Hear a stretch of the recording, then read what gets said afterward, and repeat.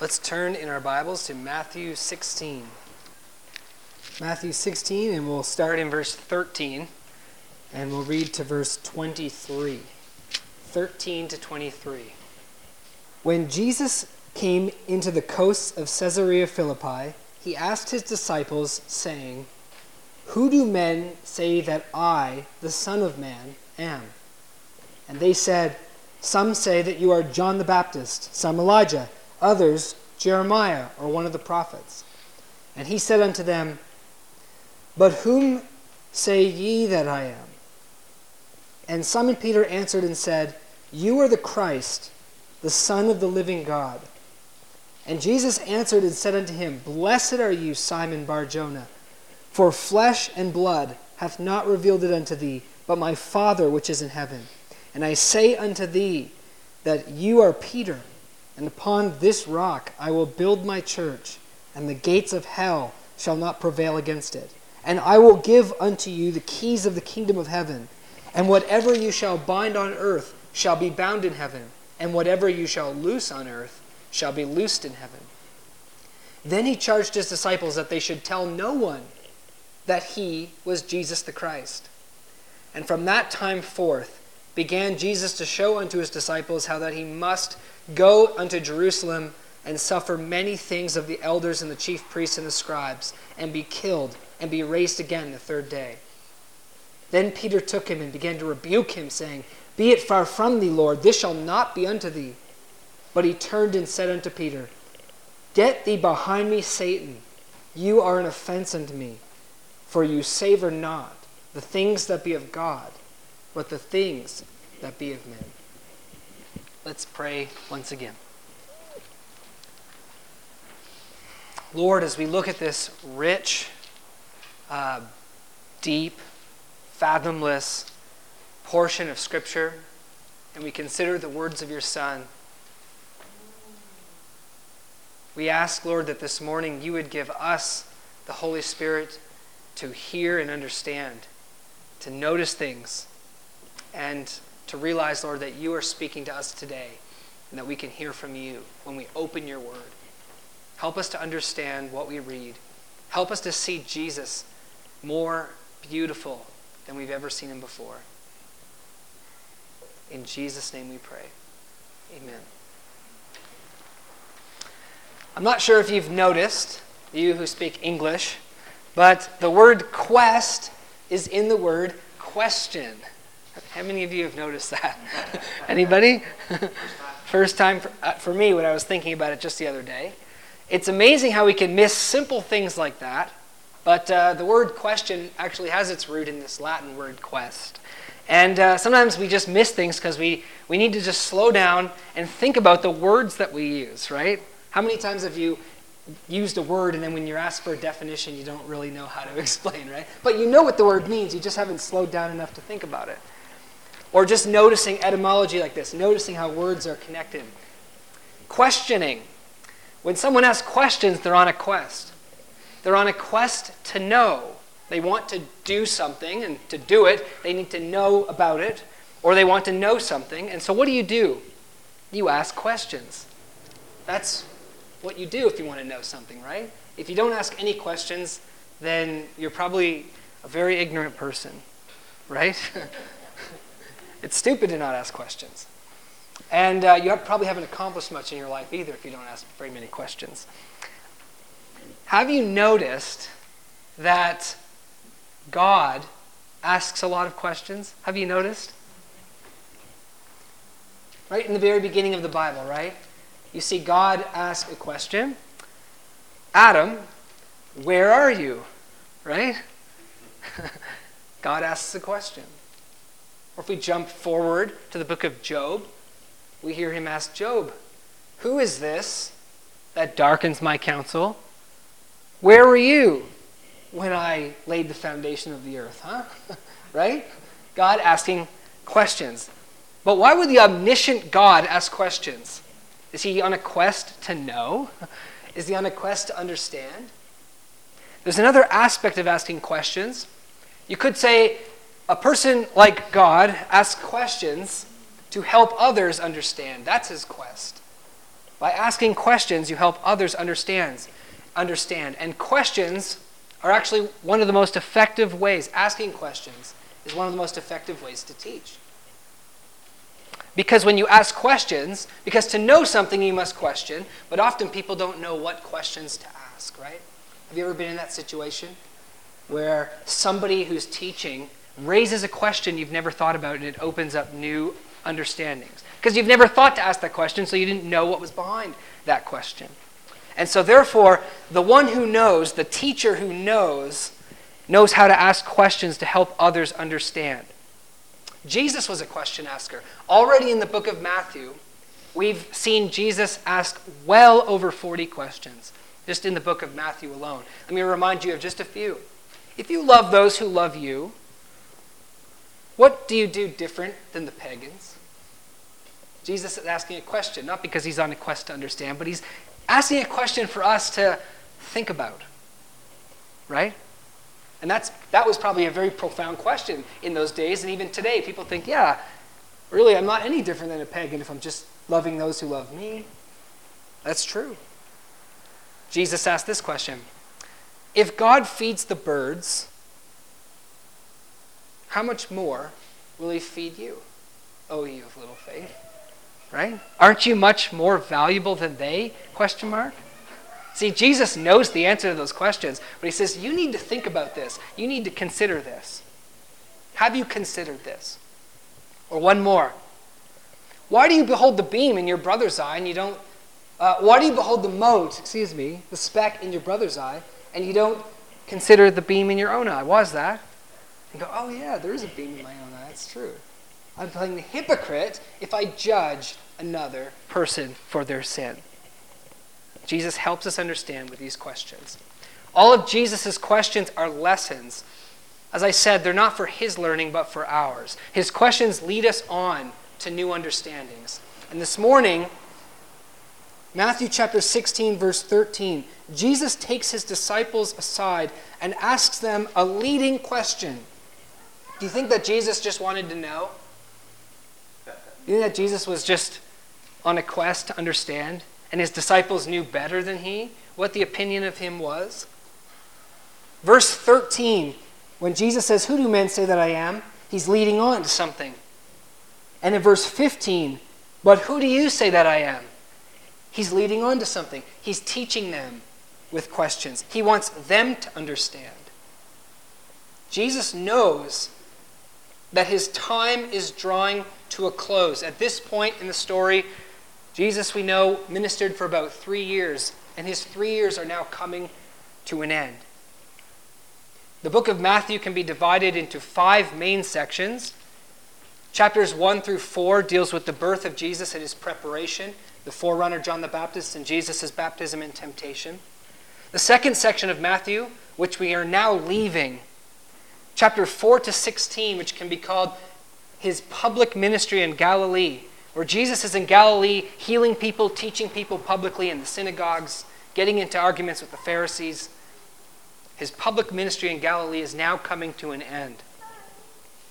The next section that we're now beginning in Matthew is his private instruction with his disciples, chapters 16 to 18. We're going to notice Jesus is now taking his disciples aside and preparing them for what is about to happen to him. After this, we'll see in chapter 19 to 25, Jesus goes into Judea and his public ministry there begins. Jesus rides in on a donkey into Jerusalem. Jesus teaches in Jerusalem, heals in Jerusalem, argues with the Pharisees in Jerusalem. And finally, 26 to 28 is his betrayal, trial, death, and resurrection. And so here is a turning point. This could be said, you could say this is like a hump in Matthew. Matthew is now turning a corner. The intensity has been rising. Jesus is hugely popular. Hostility with the leadership is rising. There's a lot of craziness going on, a lot of different opinions about Jesus. Things are now about to change as he goes to Jerusalem for his last time. And he takes his disciples aside, out of all the fray, to help them to think and to teach them. Like we've been saying about words, too busy to notice what we're even meaning. Jesus takes them aside to slow down and to think about him and to think about what they believe about him and what that means to believe in him. Jesus wants to show them the entire purpose of his coming. Because even at this point, you know that the disciples were not clear on why Jesus was even here, right? The disciples still didn't quite understand what it was all about. They were excited about the miracles. They were excited about the teaching.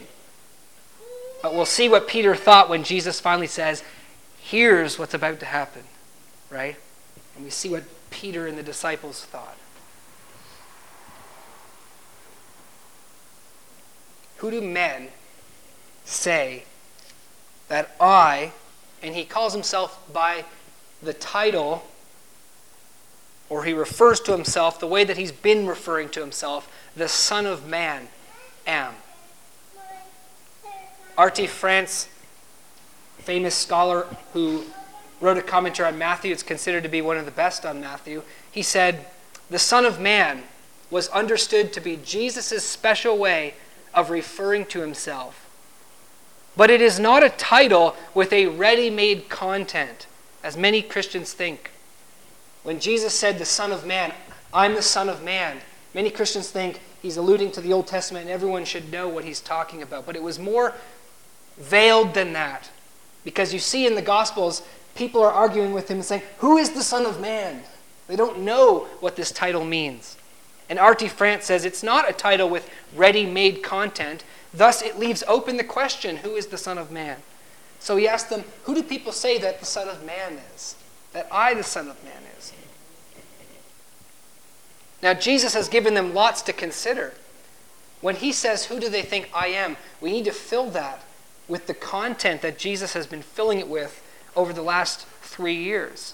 Who do they think that I am? The one who preaches against the Pharisees. Who do they think I am?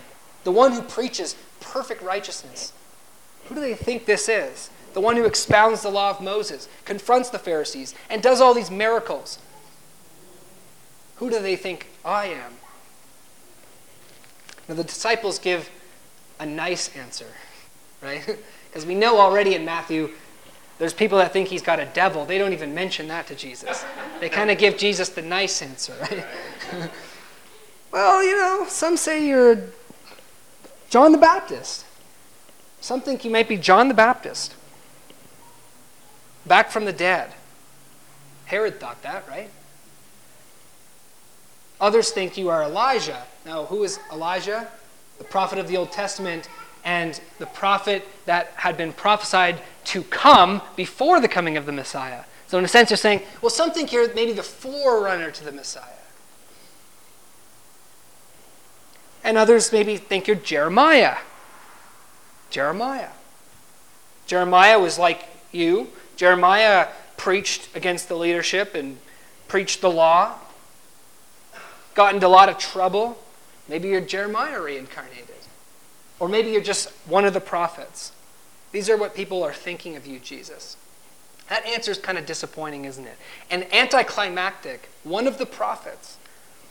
Sure, they preached against the law. Sure, they preached hard things. But a prophet was simply a voice for God. Used by God temporarily often. And then they would go back to their private lives. Or we even find examples in the Old Testament of men who spoke for God and then got into sin and trouble with God and ultimately did not end well, right? Remember the man of God who prophesied and then got eaten by a lion? Remember that man?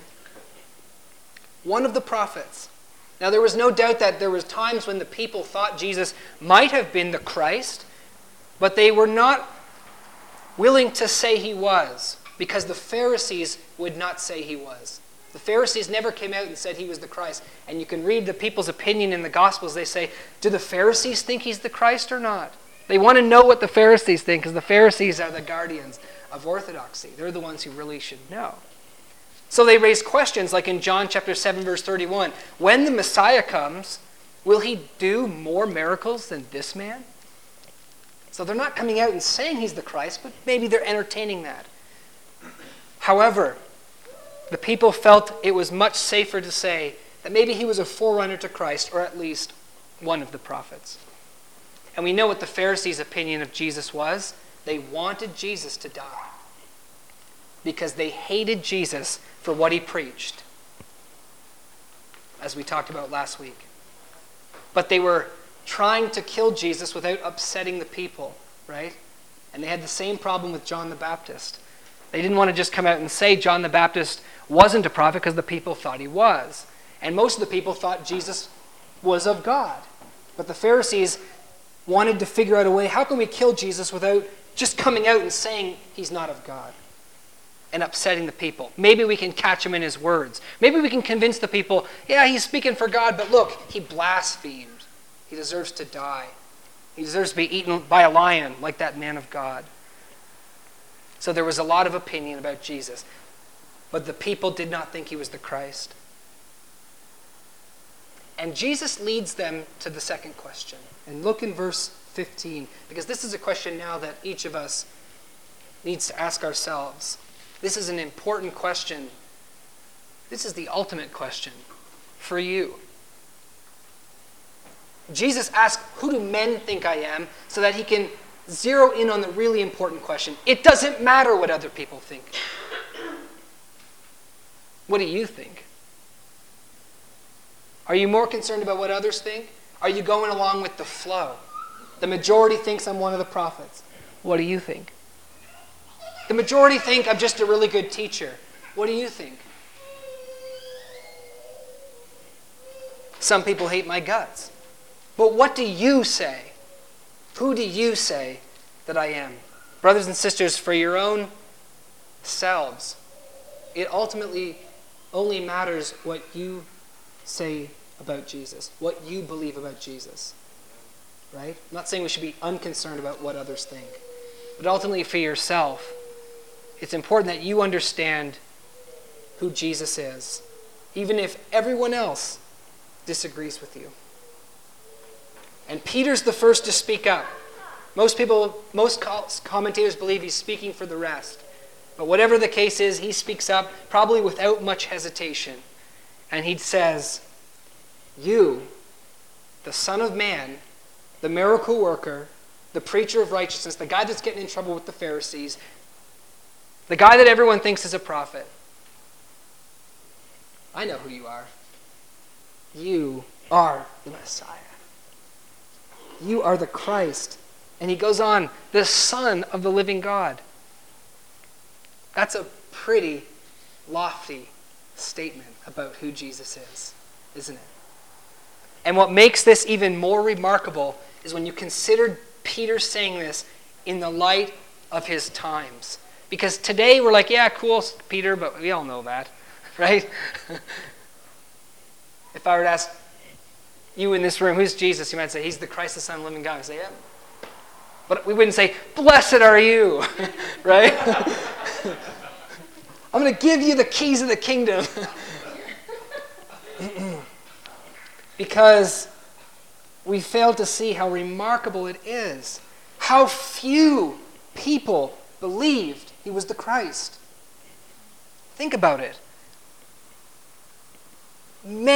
Most people were against him. The Pharisees, the scribes, the leaders of Israel were opposed to him. So when Jesus says you're the Christ, he's not just standing with the big group of Christians that believe he's the Christ. He's really stepping out on a limb against his own nation, against his own people, against his own leaders. And even the disciples weren't even that bright.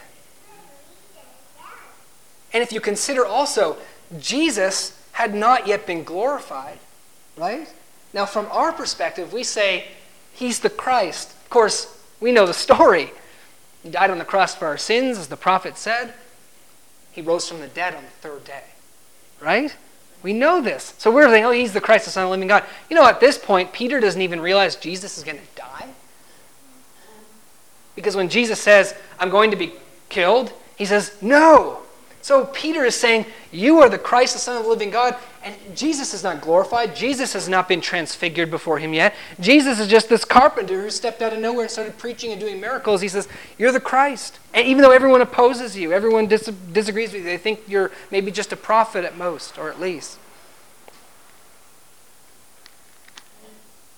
Without any visible vindication of his royalty, without any knowledge of his death and resurrection, Peter says, you are the Christ, the Son of the living God. And that's remarkable.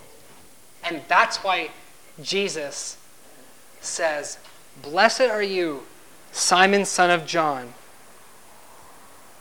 because flesh and blood has not revealed this unto you, but my Father who's in heaven. Compared to today, Peter puts many people to shame by the fact that he believed in Christ at that point. And many people don't even believe in Christ today.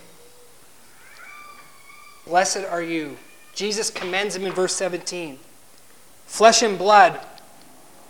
That's a phrase common to the Jews. And it simply meant man. That's all it meant. It's not literally talking about flesh and blood, just man. It was a synonym for man. J.B. Lightfoot says the Jewish writers used this form of speech infinite times. And by it, they opposed men to God. Whenever they spoke of flesh and blood, they always said flesh and blood, which means man as opposed to God. And that's exactly what Jesus is doing here, isn't it? He's saying God has revealed this unto you, not man. Man's ways are opposed to Christ. This is extremely important to see. The things of man are not the things of God, as Jesus says in verse 23. Man's ways are opposed to the message of Christ. What is man's ways? It's interesting because every religion in the world, except for Christianity, no matter how lofty and transcendent and religious and spiritual they may seem, they are the ways of man and the things of man. What are the things of men? Self-righteousness, right? That's the things of man.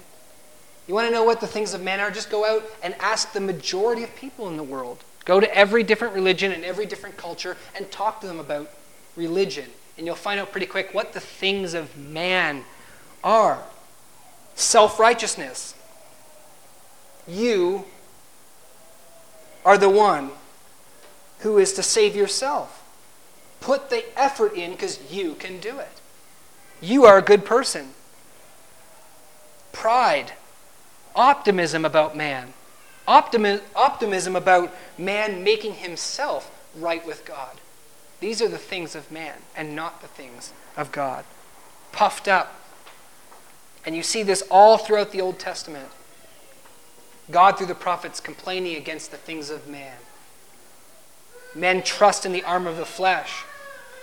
They say, look at our armies. Look what we can accomplish. They don't realize that God can just blow on their armies and knock them over like little green soldiers, right? They don't think about God and his ways and his power. They just think about what they can do. In the book of Galatians, the Apostle Paul makes it very clear, vehemently, that the gospel that he preached, Galatians chapter 1, verse 11 and 12, he says, brothers and sisters, I want you to know that the gospel that I preach is not after man. It's not about the things of man. And I didn't learn it from men. I learned it from God in the revelation of Jesus Christ. Of course. God must open our eyes to his things, because otherwise who would believe it? The Apostle Paul, before he was a Christian, was eminently a man of flesh, right? He even says in Philippians, I could trust in myself more than anybody else, right? If anyone thinks they can trust in their flesh and what they can do, I could trust more. But now I count it all dung. I've seen that the ways of man are opposed to the ways of God. I've seen that the ways of man, that man is nothing. Flesh and blood doesn't profit. Who you are, what you've done, all your accomplishments, all your good deeds. Are you trusting in those things? But when he had the revelation from the Father of Christ, he said, I count everything that I once thought gain as dung.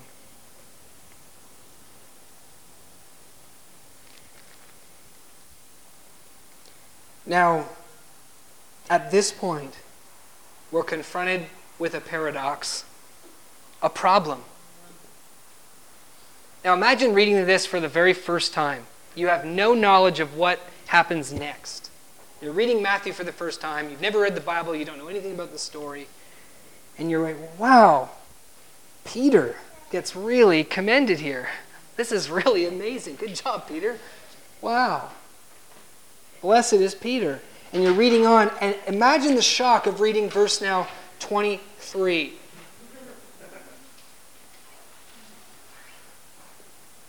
What? Wait, Satan? And the shocking thing is, the one who is now commended that God the Father revealed it to him and not man, in verse 23, Jesus says, "Get you behind me, Satan, for you are an offense to me, for you do not savor the things that be of God, but the things that be of men." Huh? And here's the problem. Here's the question. Here's the paradox. If Peter's savoring the things of men and not the things of God, then what is the true value of his confession? Right? How much does he really understand? When he says, "You are the Christ, the Son of the living God," well, in a couple of verses we realize he doesn't really know much about that. Right? Why does Jesus commend him then? How can Peter get rebuked so soon? And if he didn't understand the death of Christ, how can he be commended for believing in Christ? See the problem or the question? So what did the Father reveal to him? Right? And here's my stab at it. Here's what I think. That Peter, up to this point, had heard Jesus preaching on the Sermon on the Mount, had heard Jesus tussling with the Pharisees, had seen the miracles of Jesus, but so had a whole lot of other people seen the miracles of Jesus, and yet still turned away from Jesus. But Peter had taken it in up to that point. And his attitude at this point, I think, is perhaps best shown in the Gospel of John, when Jesus is saying, "You need to eat my flesh and drink my blood, or else you have no life in you," right? And Jesus is talking about eating him. And nobody understands, including the disciples. Even the disciples don't get it. Because it's not an explicit statement, "I'm going to Jerusalem to die." He's saying, "You got to eat my flesh and drink my blood." And they're like, "What is this?" And it says at that point, lots of disciples left Jesus. Lots of disciples walked away. But Peter says this, because Jesus comes to the disciples and says, "Are you guys going to leave too? Are you out of here?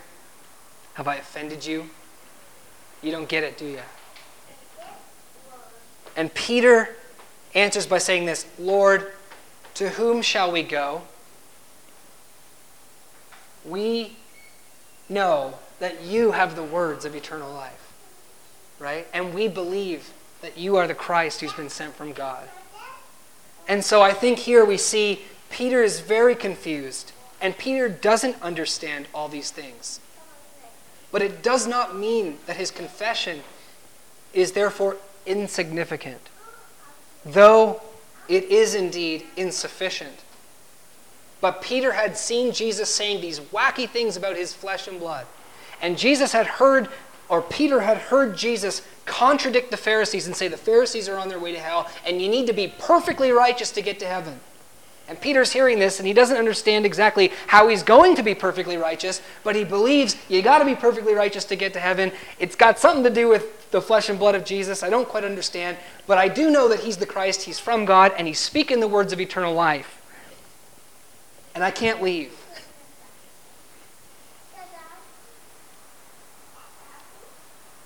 And this is the value of his confession. He believed in Jesus.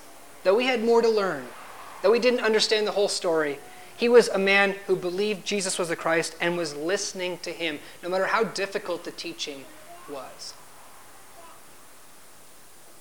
And so we're not to take from this passage, well, look, Peter didn't understand the cross, Peter didn't understand the gospel, but he's still commended, which means that a person can believe in Jesus as the Christ and not understand the gospel and not understand the cross and still be okay. We're not to take that away from this. We need to understand the time. According to verse 21, Jesus had not yet opened his mouth about his death. Jesus has not yet even said he was going to die. So you have to understand at that time, Peter didn't know. But the difference is this. The death of Christ and the preaching of the gospel has been fully disclosed now. And for a person to say, I believe in Jesus Christ as the Messiah, the Son of God, and to not believe in the gospel, and to not believe in the death of Christ, and to not put their trust in him, does not mean they get commended. Because they really don't believe in Christ, because they don't listen to what he says, because what he says is too hard. Right? I believe he's the Christ, but all that teaching about his death and eating it and being saved by grace and the preaching of the apostles, But I believe he's the Christ. You don't. You don't understand what the Christ means. Well, Peter didn't. True. But he was listening. And Jesus hadn't fully disclosed the cross, but he was listening.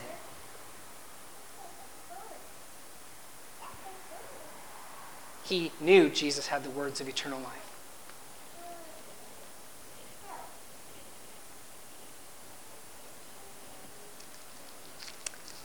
In verse 18 and 19, Jesus turns to Peter, the man who is listening, the man who believes he's the Christ in this remarkable setting, in this remarkable time. And Jesus prophesies over Peter in verse 18 and 19. This is prophetic. This is what Jesus will do, right? I will build my church. I will give you the keys of the kingdom. I don't think Peter was quite yet aware of what that meant, and he wasn't ready for that at that time. But Jesus speaks prophetically to Peter. And it's really quite a beautiful thing, because the original question was, who do you think I am? Who do men say that I am? And they said, well, men say you're this. Who do you say that I am? I believe you are the Christ, the Son of the living God. And now Jesus turns to Peter and says, okay, now I'm going to tell you who you are. It's a beautiful thing. Isn't that amazing? Jesus is interested in Peter. And he says, now I, the Lord Christ, will tell you exactly who you are. And I think there's a profound lesson here. Brothers and sisters, to find Jesus in truth is to find yourself. What I mean by that is this. You don't really know who you are until you know who Christ is, right? Because before you really know Christ, you don't really know God. And if you don't know God, you don't know who you are. Atheists don't know who they are, right? They think, I'm an evolved monkey, basically. Right? That's not who you are. That's not who anyone is. Any person. They don't know. Muslims don't know who they are. Anyone who doesn't know who Christ is does not truly know who they are. Created by God, valuable to him, and loved greatly. Welcomed to the throne. Welcomed to the feast. Not just some creation that God wants nothing to do with.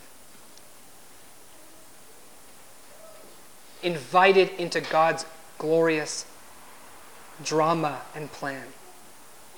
Each of us has a place in God's world. That place is with Christ. That's what you were created for. To know God. That's who you are meant to be. And when Jesus saw Simon for the first time, he called him Peter, didn't he? Very first time he met Simon, he said, your name is Peter. I'm sure Peter at that time was like, I just met this guy. Why is he telling me what my name is? Didn't Nathaniel tell you? Didn't Andrew tell you? Jesus spoke prophetically because he knew who Simon was. He knew what God had created Simon to be, right? God had made Simon for this, right? To be an apostle. To be a stone. Jesus foreknew, chose him to be a stone. I believe God has plans for us as well. Things that for each of us that God has made us for. And until you know God in Christ, you'll never know who you are and what you're made for. And again, here, now he says, you're coming into your divine role that God has created you for. Peter, you are Peter, stone. And I tell you that upon this rock, I will build my church, and the gates of hell will not prevail against it. Of course, this is a hugely controversial verse, right?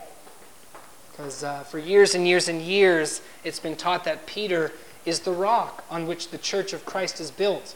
It's been interpreted by the Roman Catholic Church to mean that Peter was the very first pope or the head of the church. But this is what Jesus is saying here.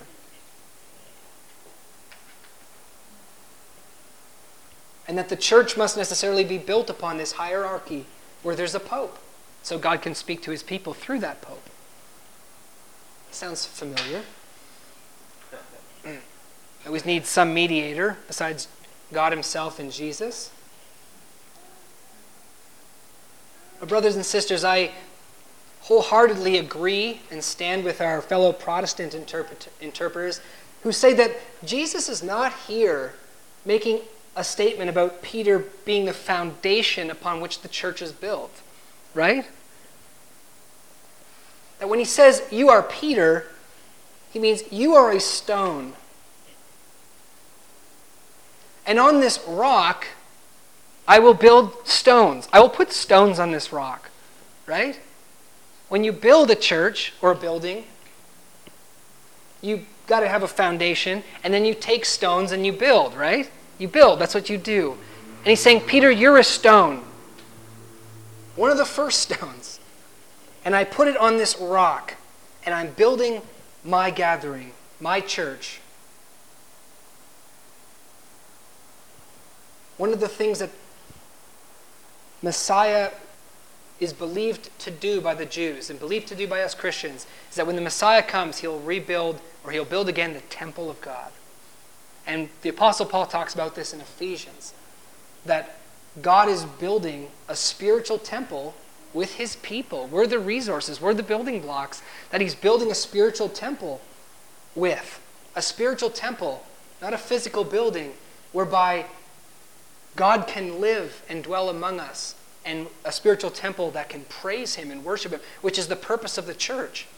The purpose of the church is to be a place for God to dwell, a people who know God and who God lives among and who worship God and give God the sacrifices of praise and thanksgiving. Who else can do that but the church? Who else knows God but the church? Who else can be close to God but the church?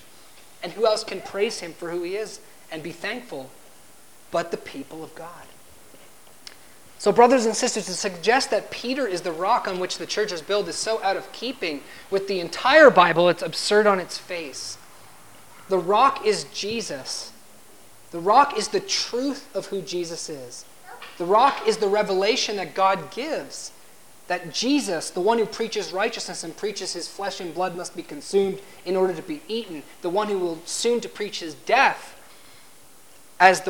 and faith in his death as the only way of righteousness, is the rock on which this church is built. And this thought so struck Peter that he writes about it in 1 Peter. And turn with me to 1 Peter chapter 2. I'd like you to see Peter's own words on this very thought. This incident was so significant in his life that I don't think it ever left him. And as we read this passage, I want you to notice the parallels and the themes that connect this passage with Matthew. 1 Peter chapter 2, verse 2. Because now Peter's addressing fellow Christians and fellow believers. And notice the parallels. As newborn babes, Desire the sincere milk of the word that you may grow thereby. If so be you have tasted that the Lord is gracious, to whom coming as unto a living stone, disallowed indeed of men, but chosen of God. Notice the contrast again between men and God here. Men have rejected Christ.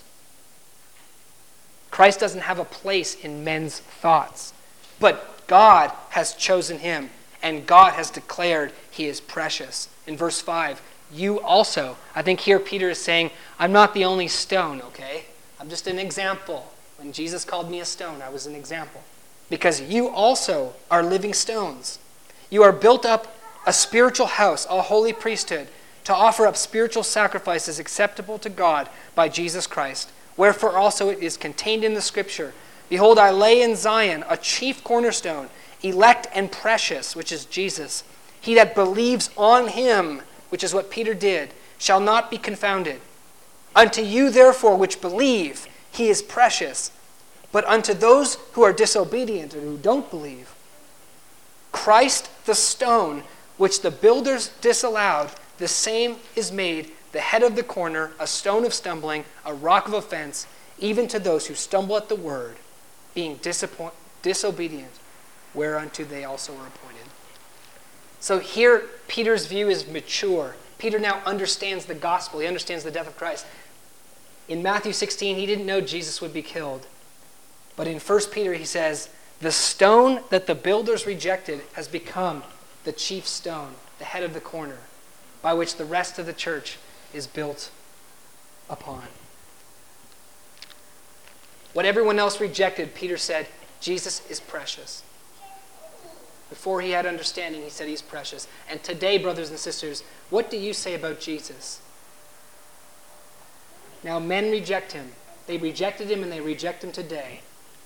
And they erect in his place false Jesuses. But do you believe that the true Jesus of the Bible, the preacher of true and perfect righteousness, the one who died on the cross for your sins and says, believe in me and you'll be saved, is precious? The one that the world rejects, do you believe?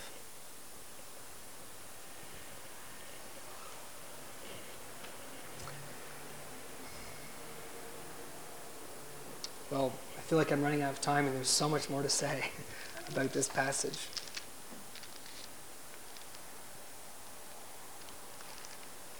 I guess we'll look lastly at verse 20 in closing. And perhaps next week we'll look at the keys of the kingdom. Jesus charged his disciples that they should tell no one that he was Jesus the Christ. Why? I'm sure the disciples were wondering why. You know?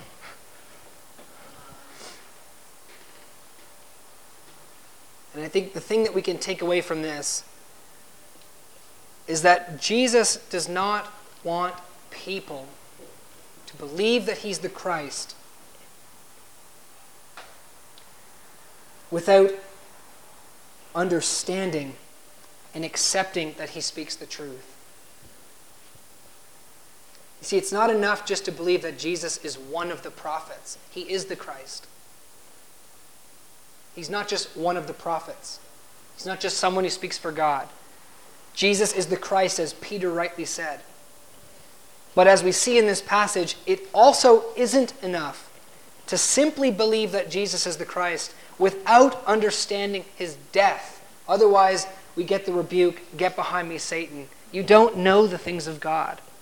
You don't savor the things of God, but the things that be of man. Peter had to learn this. But the preaching of Jesus as the Christ was not yet ready. The apostles did not yet understand what was truly involved in being the Christ. That Christ came to die for our sins and be the end of the law for righteousness to everyone who believes. It was only after Jesus died and rose from the dead, instructed his apostles, and they were filled with the Spirit and understood the prophets and the gospel, that he said, now go into all the world and preach the gospel of Christ. So we see that the ultimate question is not simply that, is Jesus the Christ or not? But Who exactly is Jesus, and what exactly does it mean to be the Christ? That is the ultimate question.